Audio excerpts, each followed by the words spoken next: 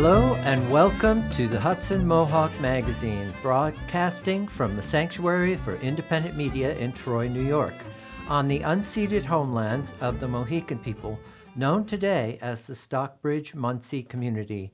I'm Victor Max Valentine. And I'm Marshall Hildreth, filling in for Brea Barthel today. Today on the Hudson Mohawk Magazine, we listen to part 2 of Mark Dunlea's coverage on the February 7th state budget hearing on the environment. Then we hear from Brea Barthel and her guest, interventional cardiologist Dr. Krzysztof Drzymalski and heart health advocate Dee Burkins as they dive into the often dismissed and misdiagnosed area of women's cardiac health.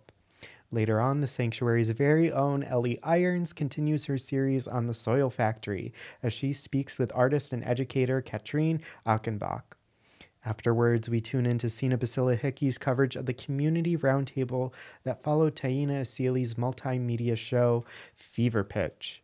Finally, we end our show with Brea Barthel and Carol Roberts as they showcase all the fun happenings at Troy Public Library this February for toddlers, betweens, and teens. But first, here are the headlines. The Gazette reports that former Schenectady Deputy Corporation Counsel Christopher Marney, who exited the administration during a staff changeover just 1 month ago, has been nominated to serve on the city's ethics board. The Times-Union reports that the latest case involving Eliza Williams has raised questions about the ability of the Albany County Jail to provide services to persons with disabilities. 5 years ago, Williams was left paralyzed after being shot by Albany police during a pursuit. Now Williams is back in jail after he allegedly gave a gun to a 15-year-old who then shot and unfortunately killed himself. The county was recently unable to transport Williams to court for his bail hearing. The most recent Schenectady School District evaluation reports are a mixed bag. While 2 elementary schools and 1 middle school were elevated to good standing, a half dozen others were found to be in need of additional targeted support and improvement. District Attorney David Sori's decision to pay himself a bonus of more than $22,000 using state grant funds last year likely violated the county charter as well as state law. This is according to an analysis from an outside law firm, which was recently submitted to the Albany County Comptroller's Office. Sori's decided to include himself in the pool of non-unionized employees who received 11% bonuses. The Times-Union reports that since 2022, the State Attorney General's office has been investigating allegations of systemic sexual discrimination and harassment of female correction officers at Clinton County Jail, a facility where at least 2 former female inmates have also alleged sexual abuse by male employees. The Troy Record reports that the South End Tavern and its famous Ladies' Entrance, which are synonymous with South Troy, will be closing at month's end after 8 decades. Owner Marty Butch Burke states that he is tired of seeing his profits dry up year after year due to increasing costs for insurance, taxes, utilities, and products. And that is all for headlines. For those of you just tuning in, you're listening to Hudson Mohawk Magazine, grassroots radio that builds community in North Central Troy and the Capital Region. Hudson Mohawk Magazine is engineered, hosted, and produced by volunteers. To learn more on how you can join the HMM team, go to mediasanctuary.org/get-involved. Email us at hmm@mediasanctuary.org, or you can always give us a ring at 518-272-2390. Now we join Mark Dunlea for part 2 of his coverage on the state budget hearing on the environment. The state budget hearing on the environment on Wednesday, February 7, started at 9:30 a.m. and lasted to the midnight hour. Hudson Mohawk Magazine has compiled the testimony of a number of the state's leading climate activists. While praising the governor for including major parts of the New York Heat Act in her budget proposal, advocates want the entire Heat Act included, as well as much faster action on climate as extreme weather continues to explode globally. making polluters pay, converting the capital to 100% renewable energy, public power, expanding the bottle bill, and getting the state controller Tom DiNapoli to divest from Exxon and other fossil fuel companies were cited in the testimony. In the second part of a two-part program, we hear from Lori Wheeler of the Public Utility Law Project and a new member of the Board of Trustees of the New York Power Authority, myself, Mark Dunlea of the Green Education and Legal Fund, and Liz Moran of Earth Justice. My name is Lori Wheelock. I go by she, hers pronouns. I'm the executive director and counsel of the Public Utility Law Project. We go by PULP for short. Our written testimony goes through many different proposals and aspects, but tonight I want to start with two specific asks. The first is to protect, codify, and fund the energy affordability program. Michael just talked about it briefly, but essentially the energy affordability program was created in 2016 by a commission order. The Public Service Commission that regulates all of the investor-owned utilities from Con Ed to NYSEG to Central Hudson has a program right now for low-income households that gives them monthly discounts off their bills for a year. What they have to do is show that they're already enrolled in a public assistance program from SNAP to HEAP to Lifeline, and they can get these discounts for a year. It is a lifeline. It's one of the first things we do when someone contacts us and they're at risk of shutoff is check to see if they're getting these credits, because every dollar helps their burden in some economic manner. This program is a vital lifeline. Last year, we came to the legislature because we were concerned that there was under-enrollment. We felt there was about 1 million households out there that could qualify for this program but didn't know about it. And thanks to Assemblywoman Szilagyi and Senator Parker, data matching was passed and signed into law. So in 2025, we're going to have the Office of Temporary Disability Assistance that has the list of the low-income households, and the utilities start data matching. And so there's going to be a natural increase in the program, which we're so excited about. We thank the governor, we thank the legislature, because that is momentum. But I'm here tonight because I am concerned about adding more people in the program the way it's currently funded. It's all ratepayer funding. It has a 2% budget cap. Each utility comes up with their budget, and so people enroll, they get their credits by a formula. But if you add more people and you hit the cap, the fear is adding more will decrease the credits. So that's why we're asking do no harm. Let's put $250 million into the budget for EAP to act as a cushion so that we can add those people safely to the program and then codify it to get it ready for things like cap and invest.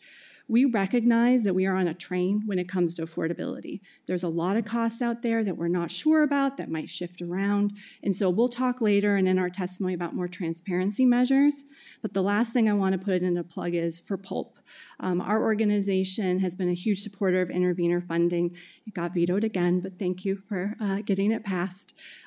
We need more support. We're a small but mighty office of 10 that represents the entire state. We've been in 7 rate cases. We had 1,706 hotline calls last year and over 400 cases where we helped low-income New Yorkers and moderate try to fight back and make sure they could empower themselves, prevent shutoffs, reach energy efficiency, while also maintaining a safe and affordable home. So thank you. Thank you for the opportunity to speak this evening. My name is Mark Dunlea. I'm here to represent the Green Education and Legal Fund. I wanted to just start with a few quick things. My first job as a college student back in the mid-'70s was to work on this thing called the bottle bill. It's time to update that, expand what is covered, and also go to a 10 cents deposit. We support raising the funding for the water infrastructure from $600 million rather than the proposed cut to $250 million. And as Stefan and others have talked about, we need to finally make polluters pay for the damages they've been causing in New York State, and that starts with the Climate Superfund. And I'll also say we probably support the proposal by Assemblywoman Glick to reintroduce wolves to help control the deer population, which is definitely having a negative impact. I very much appreciated the comments from Cano from Fridays for the Future in New York City. Climate crisis is already here. We had extreme weather rampaging across the planet last year. It led to the head of the United Nations say that the slow action by government on dealing with climate has opened up the gates to hell. Scientists are now debating whether or not in 2023 did we actually hit the 1.5 degrees centigrade warming target. We are out of time. We need to move a lot faster. We need to, in fact, cut emissions much faster than laid out in the CLCPA. President Biden has said the national goal is a 50 to 52% cut by 2030, not the 40% cut that we're talking about here in New York State. We should at least go with Biden in the Cap and Invest program. We tend to oppose the Cap and Invest program for many reasons, but we support a lot of things in New York Renews do. The floor of $23 for carbon is ridiculous. Should be at least 85 according to the IMF. We include everybody. It is a little bit disturbing to hear that OGS, 5 years after we convinced the lawmakers to stop putting more frack gas turbines on Sheridan Hollow after a century of pollution, wants to take another 10 years to reduce emissions in the Capitol complex by over 50%. That is way, way too slow. Finally, one of the issues I've worked on for the last decade has been to get the New York State pension funds to be divested from fossil fuels. We appreciate your assistance in trying to convince Tom DiNapoli to finish that process, and also to the New York State Teachers Retirement System to divest as well.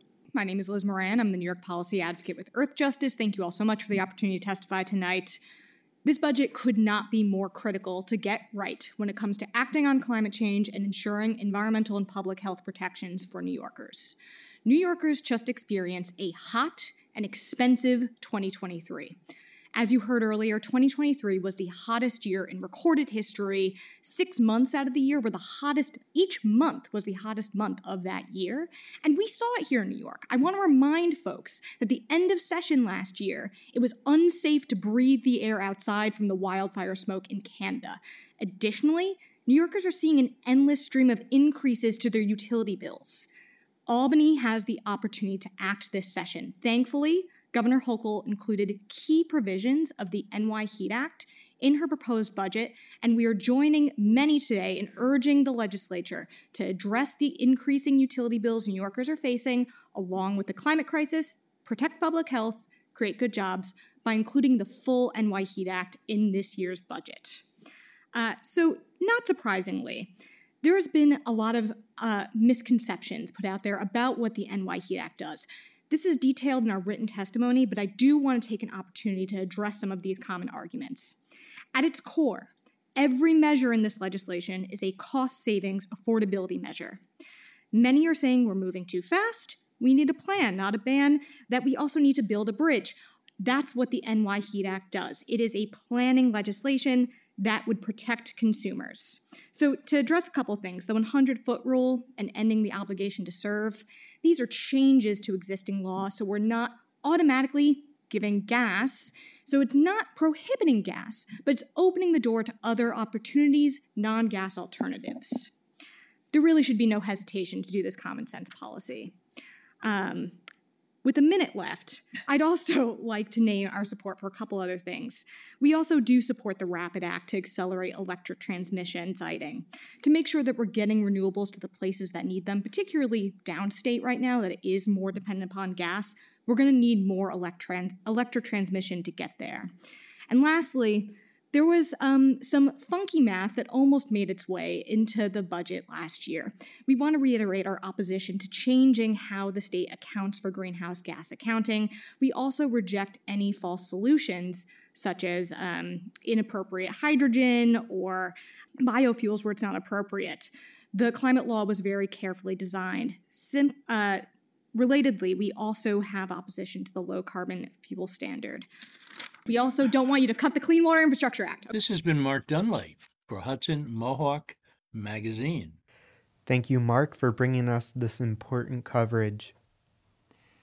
In the spirit of Valentine's Day and all things heart, we take a listen to Brea Barthel's interview with interventional cardiologist Dr. Krzysztof Drzymalski and heart health advocate Dee Burkins. This is Brea Barthel with Hudson Mohawk Magazine, and as most people know, February is Heart Health Month, and I'm here with two special guests to talk about an event that's coming up around women's heart problems and women's heart issues specifically. My guests are Dee Burkins, a heart health advocate who can share her own personal experience with issues, and Dr. Krzysztof Drzymalski, who is an interventional cardiologist, and we'll find out what the heck that means when we start talking. So, Dee and Dr. Dee, welcome to Hudson Mohawk Magazine. Thank you. Thank you, Brea. To start off, perhaps Dr. Drzymalski, I'll start with you. Tell us something about why there is extra attention in February about women's heart health. Are women more at risk or more difficult to diagnose? So everyone is at risk of having heart disease, whether you're a man or a woman. Classically, when we think about cardiovascular health and heart attacks, you can picture that gentleman who is probably overweight grabbing his chest. But that's not the only person who can have heart disease. And women a lot of times will have a different kind of symptom, not your classic textbook symptom. So when something's not right, someone feels something's not right, it's important to get evaluated.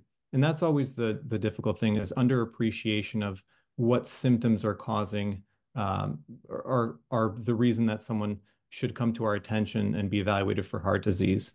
We know that 1 in every 5 women will have a heart problem in their lifetime, and it's important to be evaluated if and when that time comes. Speaking of the difficulties, Dee, in previous communication, you said you were a misdiagnosed woman. Tell us a little bit about what happened with you. I'm currently 77 years old, and when I was about 47, so we're talking 30 years ago, I was experiencing a lot of chest pain on a regular basis. I was extremely exhausted in a debilitating sort of way.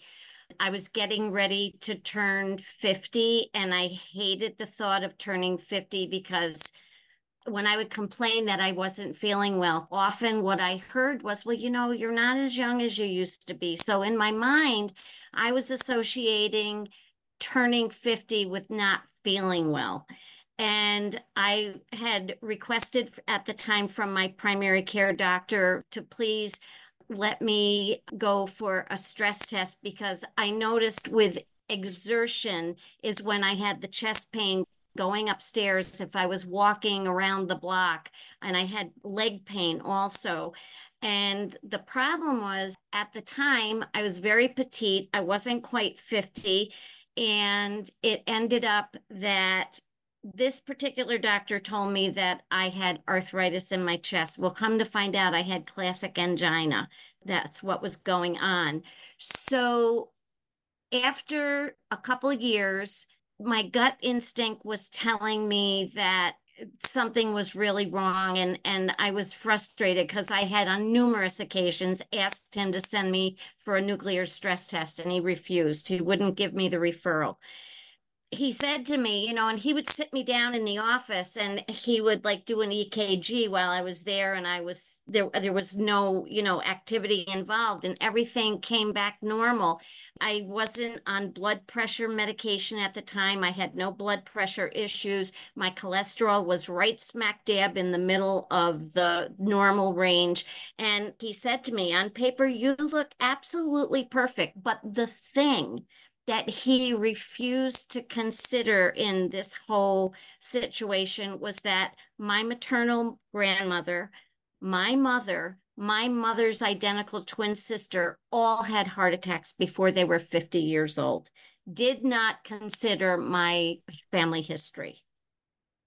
Dr. Drzymalski, does that kind of ignoring people's symptoms still occur with women? And also, is it common that there's no problem showing on an EKG and yet there's heart issues? So that does not happen with me. I take every complaint seriously, but just like you can have a phenomenal mechanic and a not so phenomenal mechanic, you can have the same thing in medicine. So when something's wrong, I always urge patients, you know, get another opinion. Never hurts for that. The trouble with the EKG is that it's sometimes a falsely reassuring test. It's a quick 10-second test, but really all an EKG can tell you is in that 10-second moment of time, are you having an arrhythmia, so an electrical problem? That would refer to atrial fibrillation. That's the most common one we can see. And sometimes you can get other kind of EKG changes that give you an idea that maybe there's a problem. But it's very, very common to have a completely normal EKG right now and an hour later have a heart attack, and that EKG will change because you weren't having a heart attack at the time, right? So it all depends on what's going on in the body. So again, the EKG is something we do very frequently. It's easy. It takes 10 seconds, but it's a lot of times falsely reassuring. Now, you mentioned atrial defibrillation, and I've noticed that there are more of those devices available in public spaces. When did that start happening? What kind of training is needed to use them? Tell us something about the atrial defibrillators. So atrial fibrillation is the most common electrical abnormality of the heart. About 33% of people will have it in their lifetime. And technology has gotten I'm sorry, say that again. A third of people will have it? Yes, in their lifetime. Yep. Often happens as we get older, part of the maturity stage of life. If you didn't have it before, it can happen in the future. But technology has been phenomenal at evaluating that. Back in the day, you had to wear a monitor for 30 days and then wait a couple weeks for it to be processed. And then we're seeing what happened, weeks earlier. Nowadays, the monitors we use in our practice are Wi-Fi based or cellular based. So we'll actually get, if there's an abnormality, we'll get warned about it real time. And nowadays they have things like the Apple Watch, KardiaMobile that you may see on TV, which are pretty easy to use. Apple Watch, you just put on your arm. You need to set it up. It's important to set it up. If it's not set up, it won't work. But those are decent evaluating. They're not perfect, but any of these tools and any technology that helps us is always a plus. I never see this stuff as a negative. It's always a plus because the more information you get, the better you can take care of patients. Now, you both have given a strong description of why it's important to pay attention to signals from your body, why it's important to be evaluated, why one EKG is not sufficient, and don't fall for what did you say, the false reassurance of a good EKG. So there's an event coming up at the Women's Club of Albany, an evening of heart health with Go Red for Women on Thursday, February 15th. How do people sign up for it? And what's going to happen there? I can take that one. People can RSVP directly to me at my email, burkinsdl@gmail.com. So that's B like boy, URKINS, D like David, L like Larry @gmail.com. We do have an occupancy restriction, so we have to make sure that we don't go over our occupancy limit, but we do have quite a few openings at this point in time, and the public is very welcome to come and attend this really important presentation that can literally be life-saving. And both of you are going to be speaking there. And I see from the Women's Club website that beverages, light appetizers, and desserts will be served. Presumably Yes. Not really heavy, fatty desserts that could contribute to having an issue at the event. Right. Our ladies at the club are being very conscientious to be heart healthy with what they're volunteering to bring in. So it's going to be kind of a potluck, but I got a lot of trust in these sharp, savvy gals. Okay. And Dr. Drzymalski, for the people who are not able to attend on Thursday, what are like the top 2 or 3 tips you would give people to monitor or improve their heart health? Number one would be if you think something's wrong, come in and get evaluated. Most common one is chest pressure. It doesn't have to be a pain, but chest pressure is a very common finding that is most concerning for us. The other one is palpitations. If you feel your heart racing, you're sitting there and all of a sudden it's going at 160 beats per minute, that would be the time I'd be worried about electrical problems. So the two is the coronary disease or blockages, and the other is electrical issues such as atrial fibrillation that we mentioned. So palpitations and chest pressure are the most common concerning findings. Thank you. That was Dr. Krzysztof Drzymalski from Capital Cardiology Associates, and I failed to find out what interventional cardiologist means. You'll have to go to the Women's Club on Thursday, February 15th to meet him in person and ask him yourself. Thank you both for joining us. Thank you for sharing this important message. Thank you, Brea. Thank you. Make sure to join Dr. Krzysztof Drzymalski and Dee Burkins on Thursday, February 15th from 6 to 8 p.m. at the Women's Club of Albany. For more information, go to womensclubofalbany.com. For those just tuning in, I'm Victor Max Valentine. And I'm Marshall Hildreth. You're tuned into the Hudson Mohawk Magazine on the Hudson Mohawk Radio Network on WOOCLP 105.3 FM Troy, WOOGLP 92.7 FM Troy, WOOSLP 98.9 FM Schenectady, WOOALP 106.9 FM Albany, and always streaming online at mediasanctuary.org/HMM. This program comes from the Sanctuary for Independent Media right here in Troy, New York.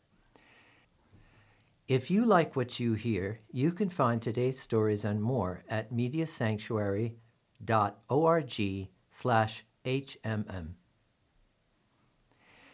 Now we join Ellie Irons as she continues her series on the folks involved with the Soil Factory, a space for exploring interactions between social arts and scientific networks in Ithaca, New York. In this segment, she speaks with artist and educator Kathrin Achenbach. I'm Ellie, Nature Lab's community science educator. My conversation today continues a series of interviews with folks from the Soil Factory. The Soil Factory is an art science initiative in Ithaca, New York, whose activities have parallels with what we do here at the Sanctuary and Nature Lab. Today, I'm talking with Kathrin Achenbach, who is an educator and artist who works with the Soil Factory. Welcome, Kathrin. Can you introduce yourself to our listeners? Yes, with pleasure. Thanks so much for having me. So I'm Kathrin Achenbach, and I am part of the Soil Factory.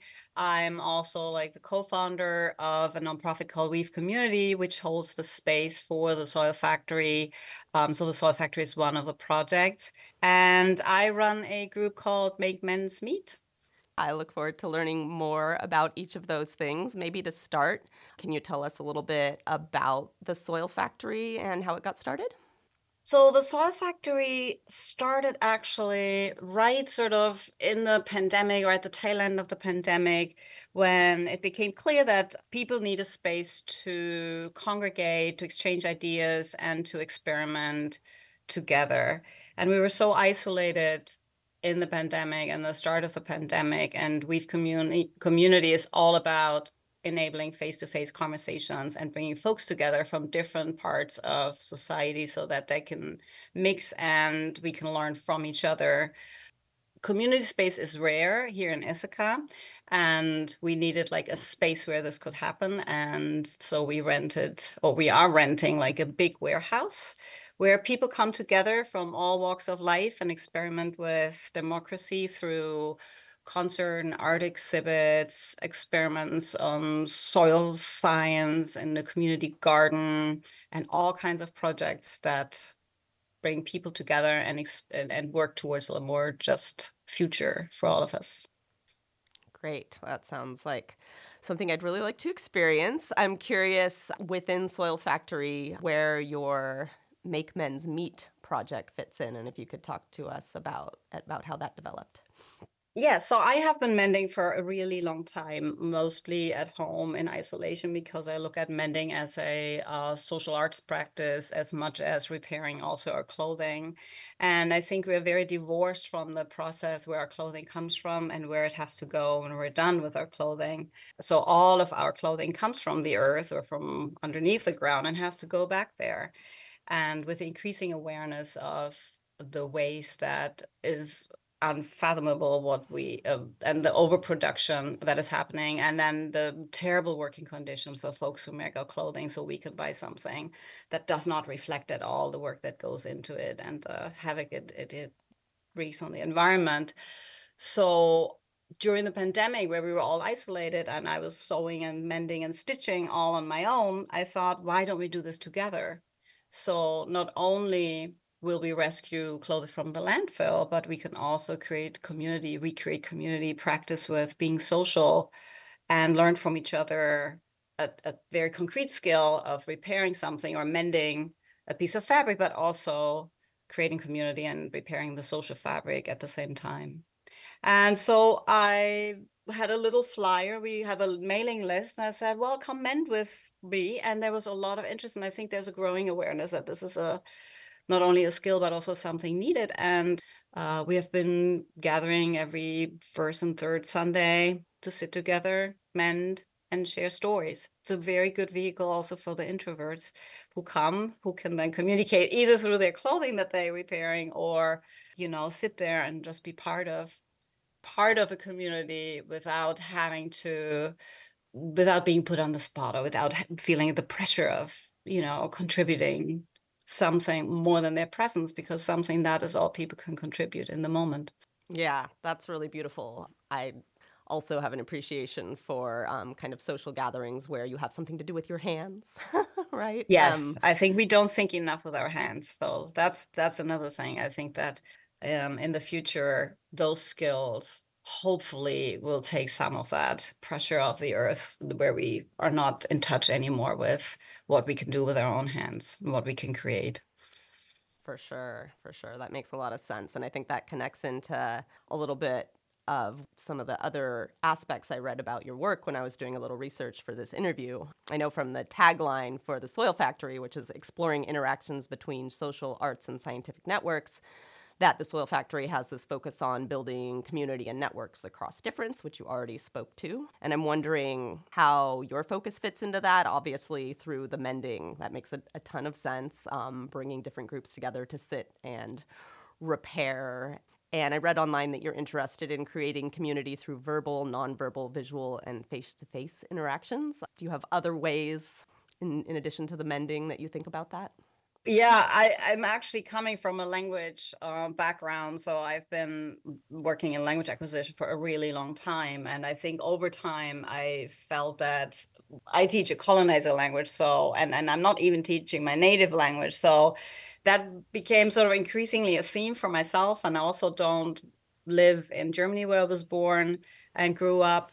And it became increasingly clear to me that I felt uncomfortable that we don't pay enough attention to other languages. And I feel textiles are I look at textiles almost like a basic universal language that we all speak, because we all get dressed in the mornings and we start our life and being swaddled in like a blanket. And that's also where we end. So I felt it has a lot to do with our second skin and the language that we use to express ourselves long before we say anything. People look at us and wonder who we are just by the way we dress. And even if you're not aware or couldn't care less about fashion, we still express something like belonging. And so I look at clothing as our second skin, but also as a language that we use to communicate a bit our values. And I think I got off course with your question. So the other expressions, no, I bring it back to the other expressions. Well, I think the story sharing is sort of the immaterial art that I look at really as an art form, like to have conversations that matter and how to this across where we usually don't find common ground, right? To create that common ground. I'm interested in communal art as well, like where we stitch together something. So we did. Let me go back to your question. Your question was. I think you're doing a beautiful job of answering it. I mean, it oh, talks really? to us about, okay. Yes. I mean, you went in places that I wouldn't have known to ask you about. So this concept of our profound connection to the fibers that we wrap our bodies in, and how that goes birth to death, and how we tend to not center that is very related. I was asking about nonverbal, visual, face-to-face, and verbal interactions, and you've kind of covered all of those. Oh, yeah. The storytelling, the visual way we express ourselves through clothing. So I'm learning a lot, and I think our listeners are as well. Do you want to add anything to that? We only have a few minutes left, so we could also move on to talking about if you have any visions for the future of programming at the Soil Factory, or any kind of favorite moments from the past that you'd like to share as a kind of invitation for our listeners to understand even a little bit more. Yeah, I have favorite moments, and perhaps that is a sort of a selfish thing, but I remember like one of the very first Make Men's Meet, there was a student coming to, and she said, I am so excited. I am so sick of learning from YouTube. I love learning with people. And I love this because I'm a YouTube learner. I will learn a new stitch and get all excited. And I really love this. And I have been trying to heed that as a, let's not have a PowerPoint, not one more PowerPoint. Let's really just look at what's in front of us and concentrate more on touch and how we learn from each other and what's required, because I think collaboration and cooperation, that's the only shot we have, I think, really, if we want to get ourselves out of the mess that we have created. So that was a favorite moment. And I love when, I think we did a dinner. Yeah, one of the favorite moments, not related to the Make Men's Meet, other than we have been stitching like a big tablecloth that started at the Soil Factory, where we, for example, stitch like around a table and everybody can make a mark on something. So that's one thing. But the event that I wanted to mention is a big dinner where we just ate things sorted by color. And it was a lot of fun. We were all wondering what they're going to people bring, because there are no blue foods other than blueberry. And it was really like one of the most amazing moments to share the stories around food. And so that was one of the events that I loved at the Soil Fair, but there's also too many to really I'm going to encourage our listeners to check out the website, which is thesoilfactory.org, and to keep listening, because we'll be talking to more Soil Factory folks in the future. And the work you do sounds so kindred to what we do here at the Sanctuary and Nature Lab. So thanks so much, Kathrin, for speaking with me. Thanks so much, Ellie. Thanks for having me. Thank you, Ellie and Kathrin. You can find out more on the Soil Factory by visiting thesoilfactory.org. Rooted in her artistic journey of creating music that addresses the intersectional issues related to climate change, Taína Asili created the multimedia show Fever Pitch. We now hear from the culmination of the event, the Community Roundtable, which was an opportunity for the community to discuss solutions with local community leaders. Taína Asili created the multimedia production Fever Pitch, which was performed at the Linda on January 27th. The dance, music, and projection part of this performance was followed by this community conversation. All right, everyone, welcome back. Did you all like the show? Thank you. I look forward to sharing it with you again as we continue to grow it. There's so much yet to be done. But an important piece of this show is this community conversation. So I'd like to introduce Merton Simpson of SHARE, Sheridan Hollow Alliance for Renewable Energy. We have Elisha Bacon of Berkshire Taconic Community Foundation, Xanthe Plymale of Fridays for Future, and Leah Penniman of Soulfire Farm. Leah, if you don't mind starting, and we'll make our way this way, if you could just please introduce yourself by sharing your name, your pronouns, and providing a brief overview of your involvement in climate justice within our local community. My name is Leah Penniman. I use all pronouns. I'm co-founder and farm director at Soulfire Farm in Grafton, New York, just about 40 minutes from here. Soil is an incredible reservoir of carbon.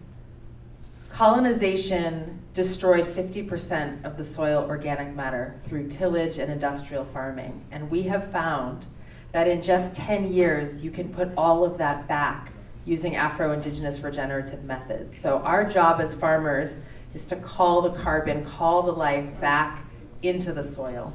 And also to make sure that community members who are surviving food apartheid are fed, that we're training and equipping and inspiring the rising generation of Black and Indigenous farmers, and that we're encouraging the public to get involved in defense of the earth and all those who care for the earth.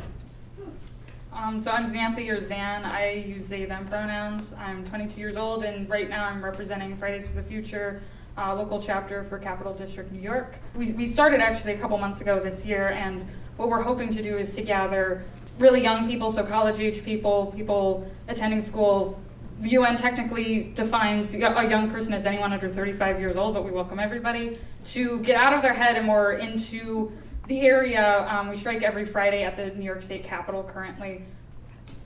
My name is Elisha Bacon, and I go by she or they pronouns.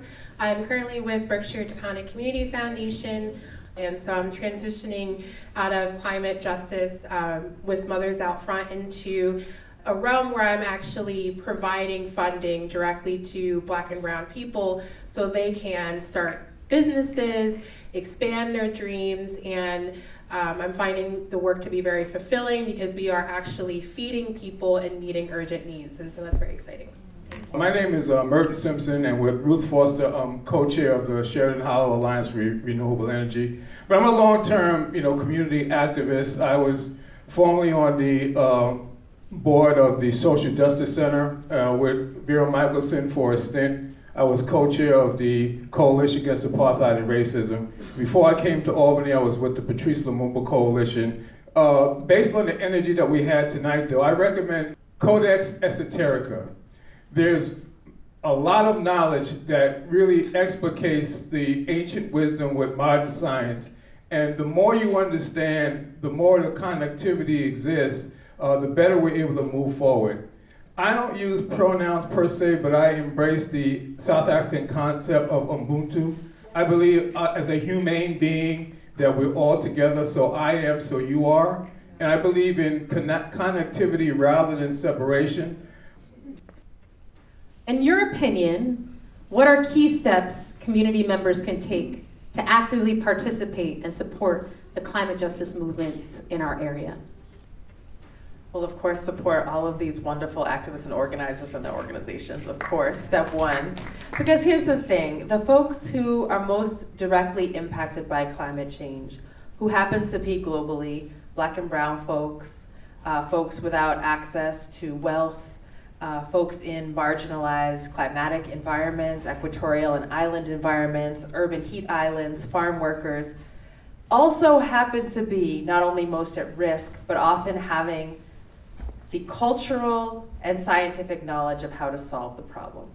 For example, there's absolutely no way we're going to be able to feed the world without destroying the planet, without harnessing the wisdom of the campesinos, the paysans, the indigenous farmers around the world, who have for millennia figured out that very delicate, beautiful balance of how to make sure we get all the calories and nutrients that we need out of the earth, but that it continuously regenerates, right? And so if those folks, if our communities are left out of the conversation, it's really impossible to chart a way forward. I recommend belonging to a CSA farm with a regenerative agricultural bent, so that's like no-till, organic, so that you can be part of sequestering the carbon. I recommend being part of land back and land reform movements. We really need to make sure that our forests and grasslands and agricultural lands are in the hands of most impacted communities who are going to prioritize earth and community care. And we also need to make sure that we hold our institutions accountable for making choices that lean towards renewable energy, lean towards making the correct policy decisions on the international scale. And so many of us, those of us who are fortunate enough to be able to vote, need to be out there making our voices heard. So I'll actually say what got me, I guess, more into the movement and active rather than just thinking about it and being stuck in a cycle of anxiety and what is my future going to be, et cetera, was composting. So that's something I would recommend, especially I feel like it, again, gets you out of your head and into the world, and it sequesters carbon and does so many great things. And there's a lot of local community gardens that will accept your compost and just so many great programs in Albany and around there. But I'm also a bit of a policy nut, maybe not a nut exactly, because I'm looking at actual policy nuts and they know way more than I do, but something we could do locally that I feel like would bring, public safety and health and justice into the area is close the S.A. Dunn landfill. There's a lot of refugees who live nearby there. The landfill is located directly next to a K-12 school, and it's terrible for the air quality in that area. So I don't know, that's just one thing that I would really like to see happen very soon. I think that we're fortunate that we have so much history that we can look back on, not only how Leah described, but also, our ancestors fighting for freedom. Ibrahim Kendi said something powerful that, people didn't think slavery was ever going to end, and then one day it was over. And so I think we need to, not only work to dismantle the system of oppression and white supremacy and patriarchy, but also be imagining what is the future that we're moving towards so that we don't continue to replicate the same system. So bringing it very basic, we need to agitate, educate, and organize. We need to form communities, we need to be strategic.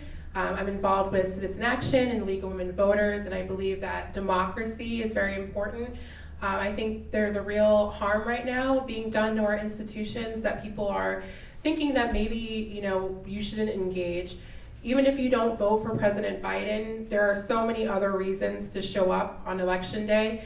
In New York State particularly, we have the opportunity to enshrine women and trans rights, all human rights, into our Constitution. And so we need to see the government as not that thing or those people, but it's us, little actions every day, educating yourself on the issues, being informed, being engaged, voting, but also civil servants. If you don't like your representatives, run for office. And if you're looking for support in doing that, contact Citizen Action, get involved in the Working Families Party. We are one community and we can do this together. Invest in solar energy. If you're ambitious enough, you could explore geothermal energy. Right now in Sheridan Hollow, we have a pilot project to do a thermal energy network to get off the fossil fuels from the Sheridan Avenue plant and to deal with geothermal energy, which is cost-effective, non-polluting, and a wave of the future. I think for people who are in the audience who are community organizers, I would recommend that you go to battleground states like Pennsylvania or Georgia and actually organize there. New York State will probably do the right thing. But on the local level, the funds that we send to Washington that come back to us are controlled by the people who are in Washington. And so it's important that this year, more than any other, the right people are in control, because if not, we could be seeing the beginning of the end. I don't think anybody who's awake, it's lost on them how serious a moment this is politically and geopolitically. So again, we have to act with the urgency that's required because we're really at a tipping point.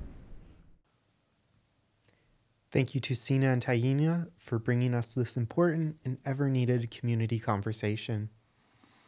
Now for some February fun as we join Brea Barthel once more on the happenings at the Troy Public Library.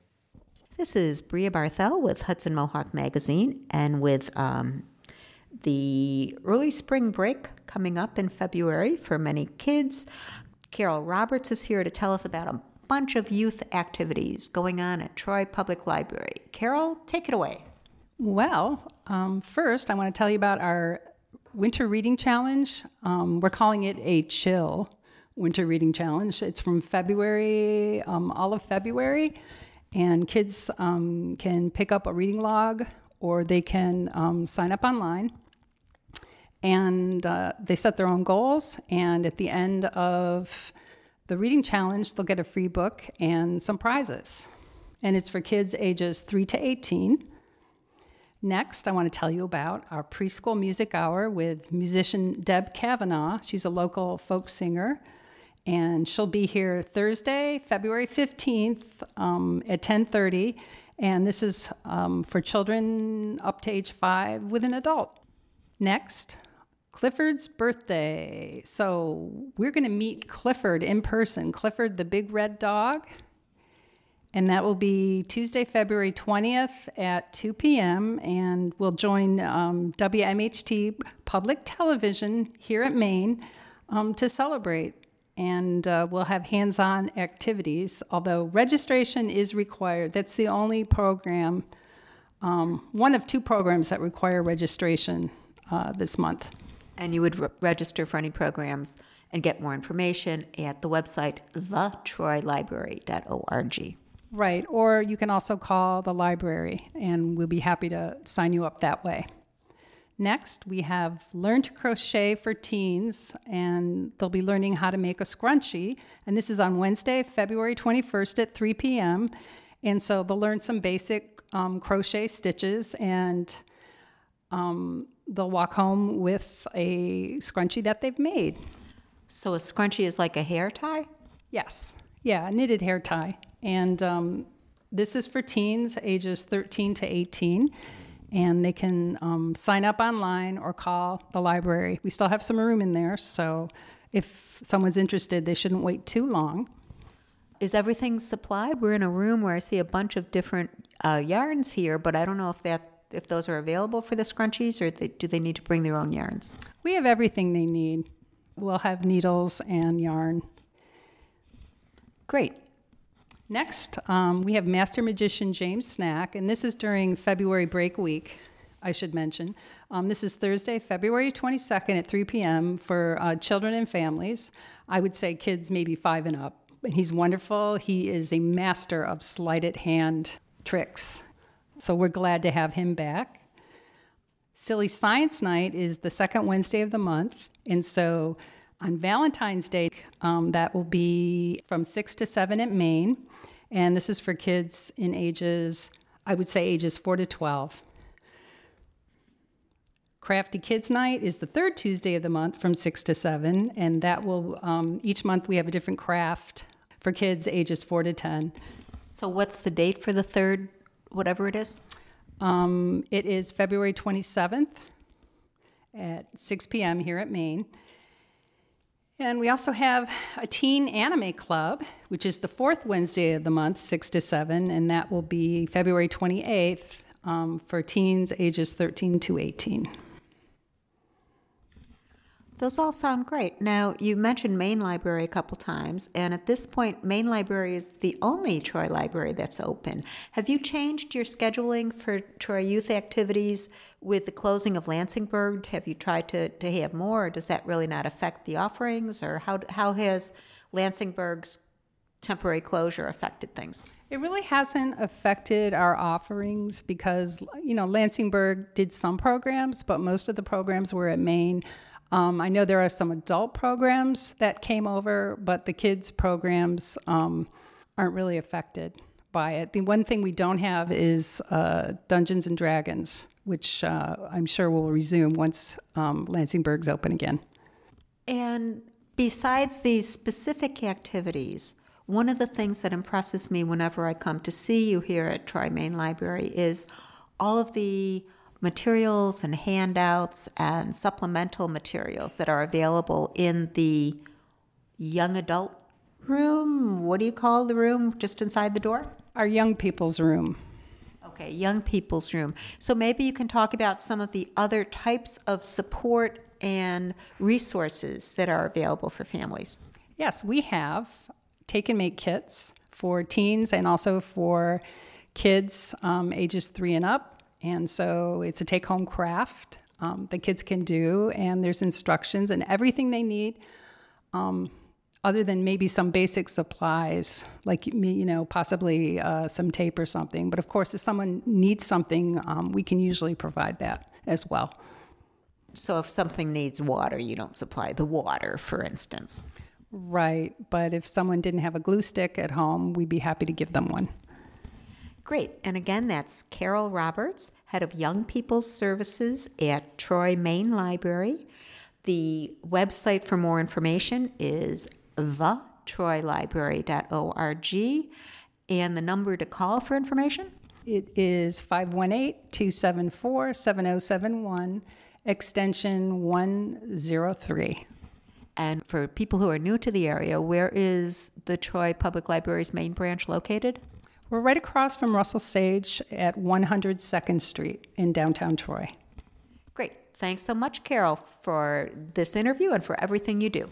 Thanks, Brea. Thank you to Brea and Carol. We always look forward to what Troy Public Library has in store. And that's our show. We hope you've enjoyed this episode of the Hudson Mohawk Magazine. I'm Victor Max Valentine. And I'm Marshall Hildreth. We want to thank all of our amazing volunteers that made today's episode possible: Mark Dunlea, Brea Barthel, Ellie Irons, and Sina Basilia-Hickey. This program covers stories of environmental and social justice and is produced by the community for the community. If you value grassroots and independent media, please consider becoming a sanctuary sustainer. This program covers stories of environmental and social justice and is produced by the community for the community. If you value grassroots and independent media, please consider becoming a sanctuary sustainer by going to mediasanctuary.org/get-involved. We want to hear from you. Find us on Instagram or Facebook at Hudson Mohawk Mag, or send an email to hmm@mediasanctuary.org. And be sure to tune in on weekdays at 7 a.m., 9 a.m., and 6 p.m. Full episodes and individual stories of Hudson Mohawk Magazine are available on demand at mediasanctuary.org/HMM or wherever you listen to podcasts. Thank you for listening and have a happy rest of your Monday.